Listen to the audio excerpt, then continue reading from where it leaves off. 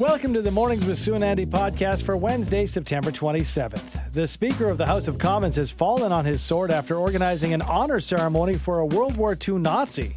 We discuss the resignation of Anthony Rota and what, if any, more follow-up may be ahead for the federal Liberals with Mackenzie Gray, national reporter for Global News. Next, how bad is the cold and flu season expected to be this year? And could we see a resurgence of COVID in Alberta? We get the answers from Dr. Jenne, Infectious Disease Specialist from the University of Calgary. And finally, it seems like every other week we get a new report on coffee. One week it's bad for us, then the next week it's a healthy choice. We hear the latest research on our favorite morning drink from Dr. Tarnopolsky, CEO and founder of Stay Above Nutrition.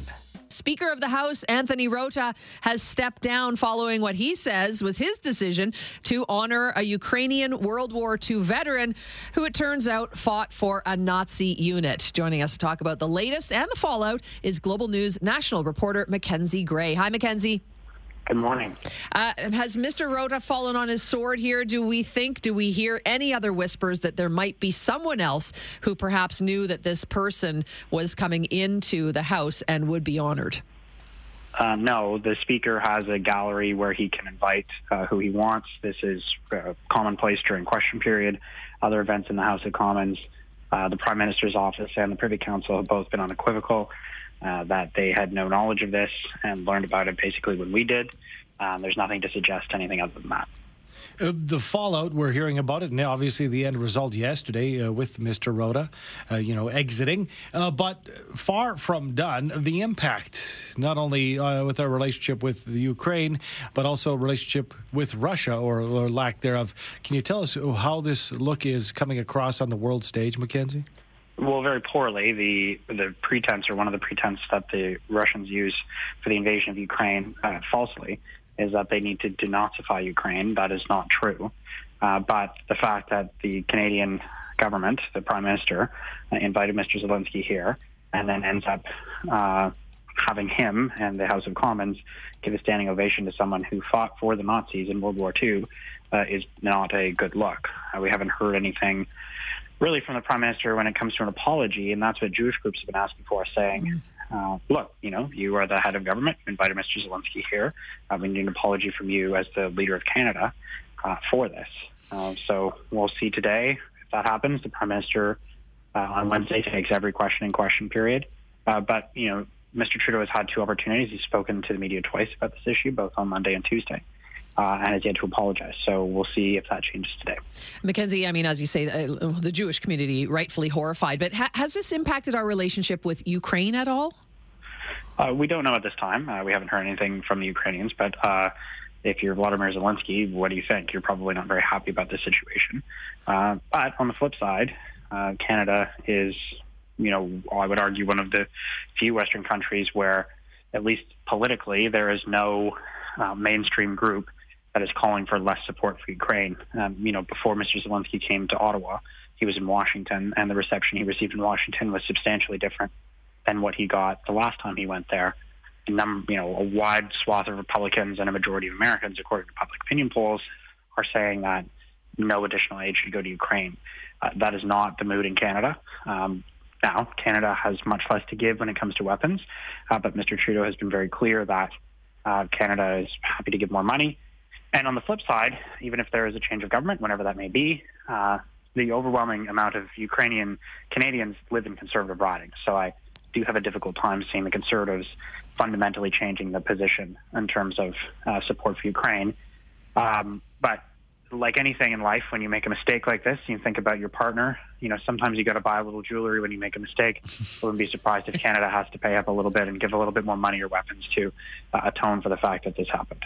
All right. So you brought us up to speed, Mackenzie, to today, to this hour, really, with the happenings. But moving ahead, do we know, A, who is expected to replace Mr. Rota as Speaker, and what is going to come next? Are we done with this? Are we going to be sweeping it under the rug anytime soon within the political system of Canada, aside from the world stage?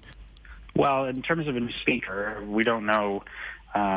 We don't know who it will be, but the process is clear. It'll happen next week on October 3rd, there'll be a vote. The rules stated that as soon as Mr. Rota resigns officially, which is at the end of the day, basically government business has to stop in the House of Commons. There can't be question period or votes or anything like that. I think it's on Tuesday when the vote's going to be, so it should mean that on Friday there probably won't be anything happening in the House, and Monday they have a day off, and then Tuesday there'd be an election, presumably the first order of business. Every MP is eligible to run to be Speaker. They actually have to inform the person who will preside over it, which is the Dean of the House of Commons, the longest-serving MP, the Bloc Member of Parliament, Louis Plamondon. They have to inform him that they don't want to be on the ballot. But I would expect that there'll be a couple of Liberals and, of course, some representatives from all other parties that can be voted for. I would be surprised if it's not a Liberal MP who ends up becoming Speaker, but we'll see what happens. Mackenzie, I don't know if this information is out there. I don't mean to put you on the spot, but something you said earlier, and I was under the impression that this Ukrainian World War II veteran that fought for the Nazi unit came to Canada with Volodymyr Zelensky. Is that not the case? No. Do we know? Two separate things. He lives in North Bay. He's a resident.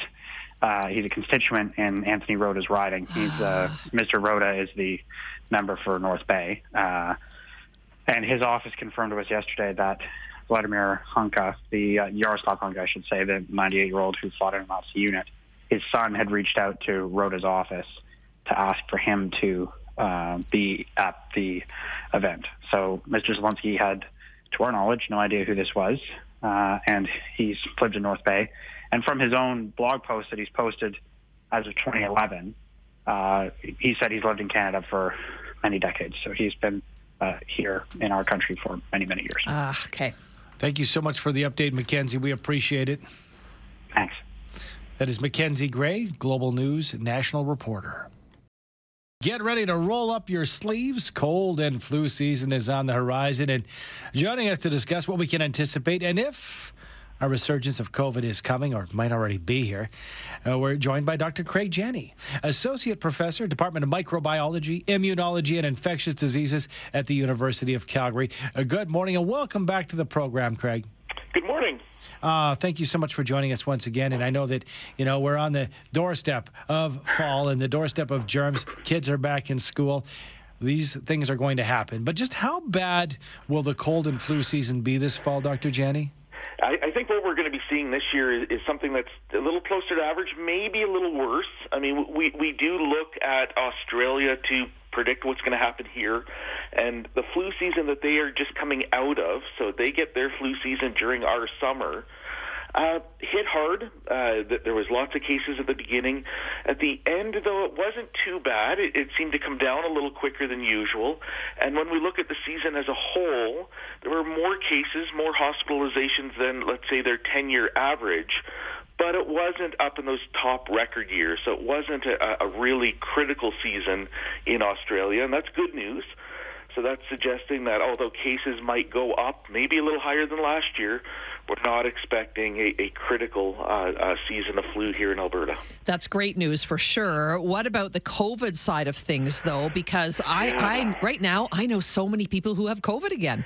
Yeah, so we are seeing a lot of COVID cases. We're a little bit lost without detailed reporting, detailed wastewater and everything updated in real time like we had last year. So we're a little bit blind with that, but absolutely, if we look around the community and if we talk to friends, we look at high school and junior high classrooms, a number of absentees. It's definitely COVID in the community. And we have seen in other jurisdictions cases rising, for example, in British Columbia and in a lot of other places around the world. So we know COVID's still out there. We know these new variants are unfortunately having an impact. The good news, though, is, again, as cases rise, we're not seeing that steep uptick in hospitalizations. So people are getting sick, but they're not getting nearly as sick as they have in the past. And that's really still showing that our immunity is holding. It could be better, and as cases go up, there will be increase in hospitalizations, just not quite at the same pace as we saw last year. So Dr. Jenne, if this is something that I'm concerned about, or maybe I'm in a high-risk category and I want to do my best in the fight to avoid illness, are there boosters available that address the current strains? How does this work out? Yeah, so this is where life gets confusing again, and that's where things such as a policy sort of cloud the issue a little bit. So what they're offering now this year, they're no longer calling boosters because these are for new variants. So this would be the first time you're actually immunized for those variants.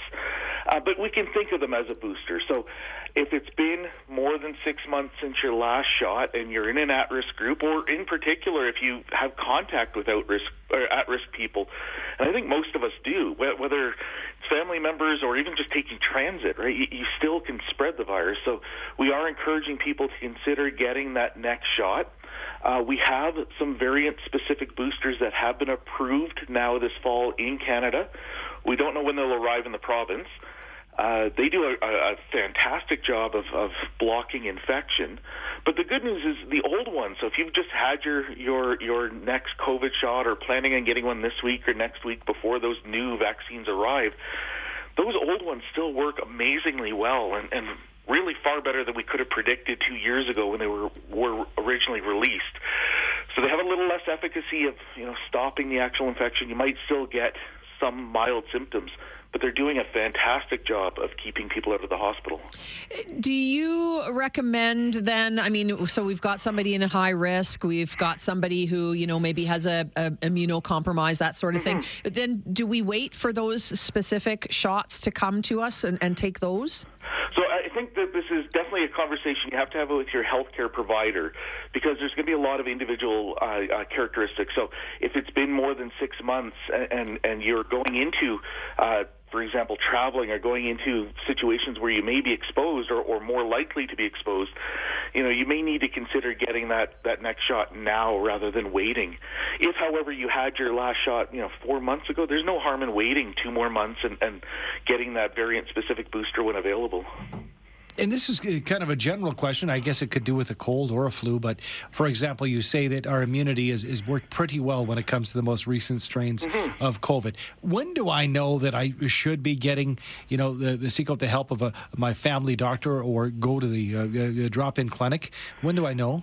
It's really, use your gut feeling, right? This is similar to, for example, flu. If we often lose sight that prior to COVID, influenza was the leading cause of death in Canada from infectious disease. And we still refer to things as just the flu. So obviously some people still get very sick. And it's one of those ones that, if this doesn't feel right, if this feels, worse than usual, if you're really not feeling good, absolutely, that we're not discouraging people from seeking medical attention. And even if there's no need to go to a hospital, but, at least you contact your primary health care provider. It's on their radar. They can provide detailed advice on your own medical history, what risk group you're in, what medications you may be on. It's far more, putting your mind at ease that at least, somebody who's aware of your personal condition is also aware of how you're feeling.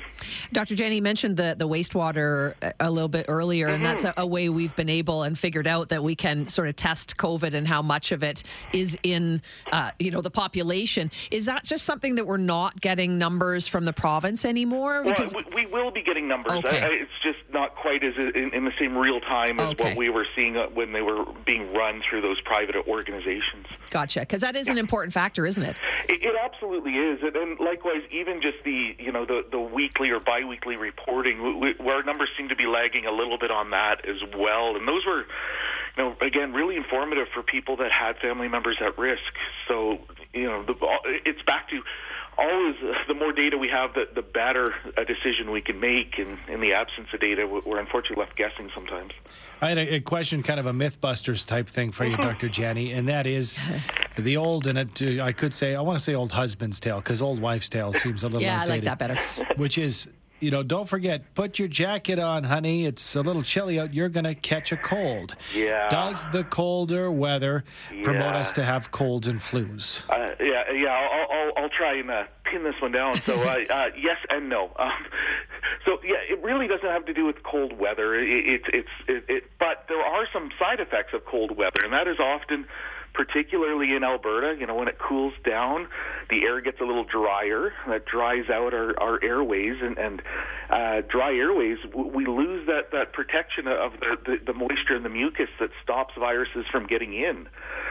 Likewise, if we're stressing the body, if you're not sleeping, if you're not eating well, if you're stressed out, those are also things that lower our immune defenses. So it's not so much running around outside with friends in shorts and a T-shirt at 3 degrees. It's those other things such as dry airways, just physical stress that let the viruses win. And good idea to throw a mask on maybe if you're okay with that and you feel like you might be getting sick?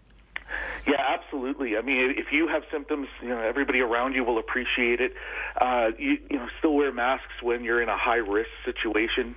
If you are in a risk group and you're still getting on an airplane and you can hear people coughing 5 rows away, I still carry a mask with me when I fly, just in case. It doesn't have to apply to every situation, but there will be times where that's an appropriate bit of personal protective equipment. Absolutely. Thanks. You've done it again. Answered all our questions, Dr. Jenne. Thank you so much and have a good rest of your day. My pleasure, guys. Take care. You too. That is Dr. Craig Jenne, Associate Professor, Department of Microbiology, Immunology, and Infectious Diseases at the University of Calgary. Morning radio doesn't happen without it, but is it good for us or bad for us? Joining us to discuss the health benefits of caffeine is Dr. Mark Tarnopolsky, an award-winning neuromuscular and neurometabolic specialist and the CEO, CSO, and founder of Stay Above Nutrition. Good morning to you. Good morning to you. Well, let's break this down for us, for our listeners and for us, because, again, we like our coffee around here and caffeine. Mm-hmm. Should we be reaching for that cup of joe or the caffeinated tea? What's the answer? Well, it's complicated. There's no question that coffee and to some extent tea, although it's a slightly different compound, do have a number of health benefits, which over the decades are becoming more and more apparent. For example, things like type 2 diabetes, the risk is lower for those who habitually consume coffee, which does contain caffeine, which we'll talk about. But also, we're now finding that there may even be benefits from a cognitive perspective, and even something called fatty liver disease, which people may have heard of as well, seems to be favorably enhanced with coffee consumption. Fascinating. Okay, so caffeine itself, healthy or not healthy? Well, I think the evidence is much stronger for coffee. So if we think about coffee and tea, these are essentially extracts from plants which don't just contain caffeine, even though that's what we think is in coffee. There's many other organic compounds. And it's very likely that what we call epidemiology studies that say if you drink 4 or 5 cups of coffee a day, you get X health benefits. It's not just the caffeine that's doing it, but some of the other compounds, things that are called polyphenols. So, for example, chlorogenic acid and caffeic acid. These are plant extracts which are probably conferring some of these benefits in addition to caffeine itself. So how does this break down when we talk about the caffeine in drinks like Red Bull and Coke and Diet Coke? Is there a difference, or is all caffeine created equally? Well, caffeine is created equally, but coffee is not just caffeine. And so I think when we think about health benefits, we're much more confident that there are health benefits from the plant extracts, so from coffee. What we don't have is evidence that if you're drinking, as you mentioned, Red Bulls or caffeinated sodas, et cetera, that just pure caffeine without all of the other components that come from the plant extract, that we're going to get these benefits. So there are benefits from pure caffeine, which have been shown in some basic science studies and some animal studies. However, certainly one study did show that just taking caffeine actually can have negative effects with respect to your ability to absorb sugar, which is not great if you're diabetic. Mm-hmm. Whereas we know that coffee itself, for example, definitely lowers the risk of type 2 diabetes. So I do believe, and I'm much more confident in saying that it's the plant extracts of something that does contain coffee or tea does have these benefits. But the jury's still out as to whether caffeine alone is beneficial. Fascinating. Okay, so let's talk about coffee itself then, and enhancing exercise and performance. Does it? Yes. Now, this is where the exercise performance, it doesn't matter if it's coffee or if it's caffeine. So innumerable studies have been done over the years showing that caffeine, where you take pure crystalline, pure caffeine, put it into a placebo or compare it to a placebo head-to-head, or if you drink coffee that contains caffeine. What we do see is an improvement in the force of muscle contraction during more longer activities. So we and others have shown that your perception of the fatigue fatigue is improved when you're on caffeine, so you don't feel the stress, so you can push yourself a little harder. But in addition, for every contraction you do, you get a little bit of an extra burst of contractile activity of the muscle, meaning a bit more force. And that's been shown in a number of studies to improve exercise performance. Now, it's not great, but when we're looking at 3-4% between first and last in a 1,500-meter World Championships a few weeks ago, I mean, it's quite a substantial benefit that one can gain. Okay, so if we want to, incorporate this and live and embrace these benefits, Doctor, is it a case of how much caffeine I should be having when it comes to coffee, or should I, be cognizant or just not take my foot off the gas and have my regular 6 cups of coffee a day? Well, I think some people feel that, if a little bit is good, more is better. And I think for every human being, there's an upper limit.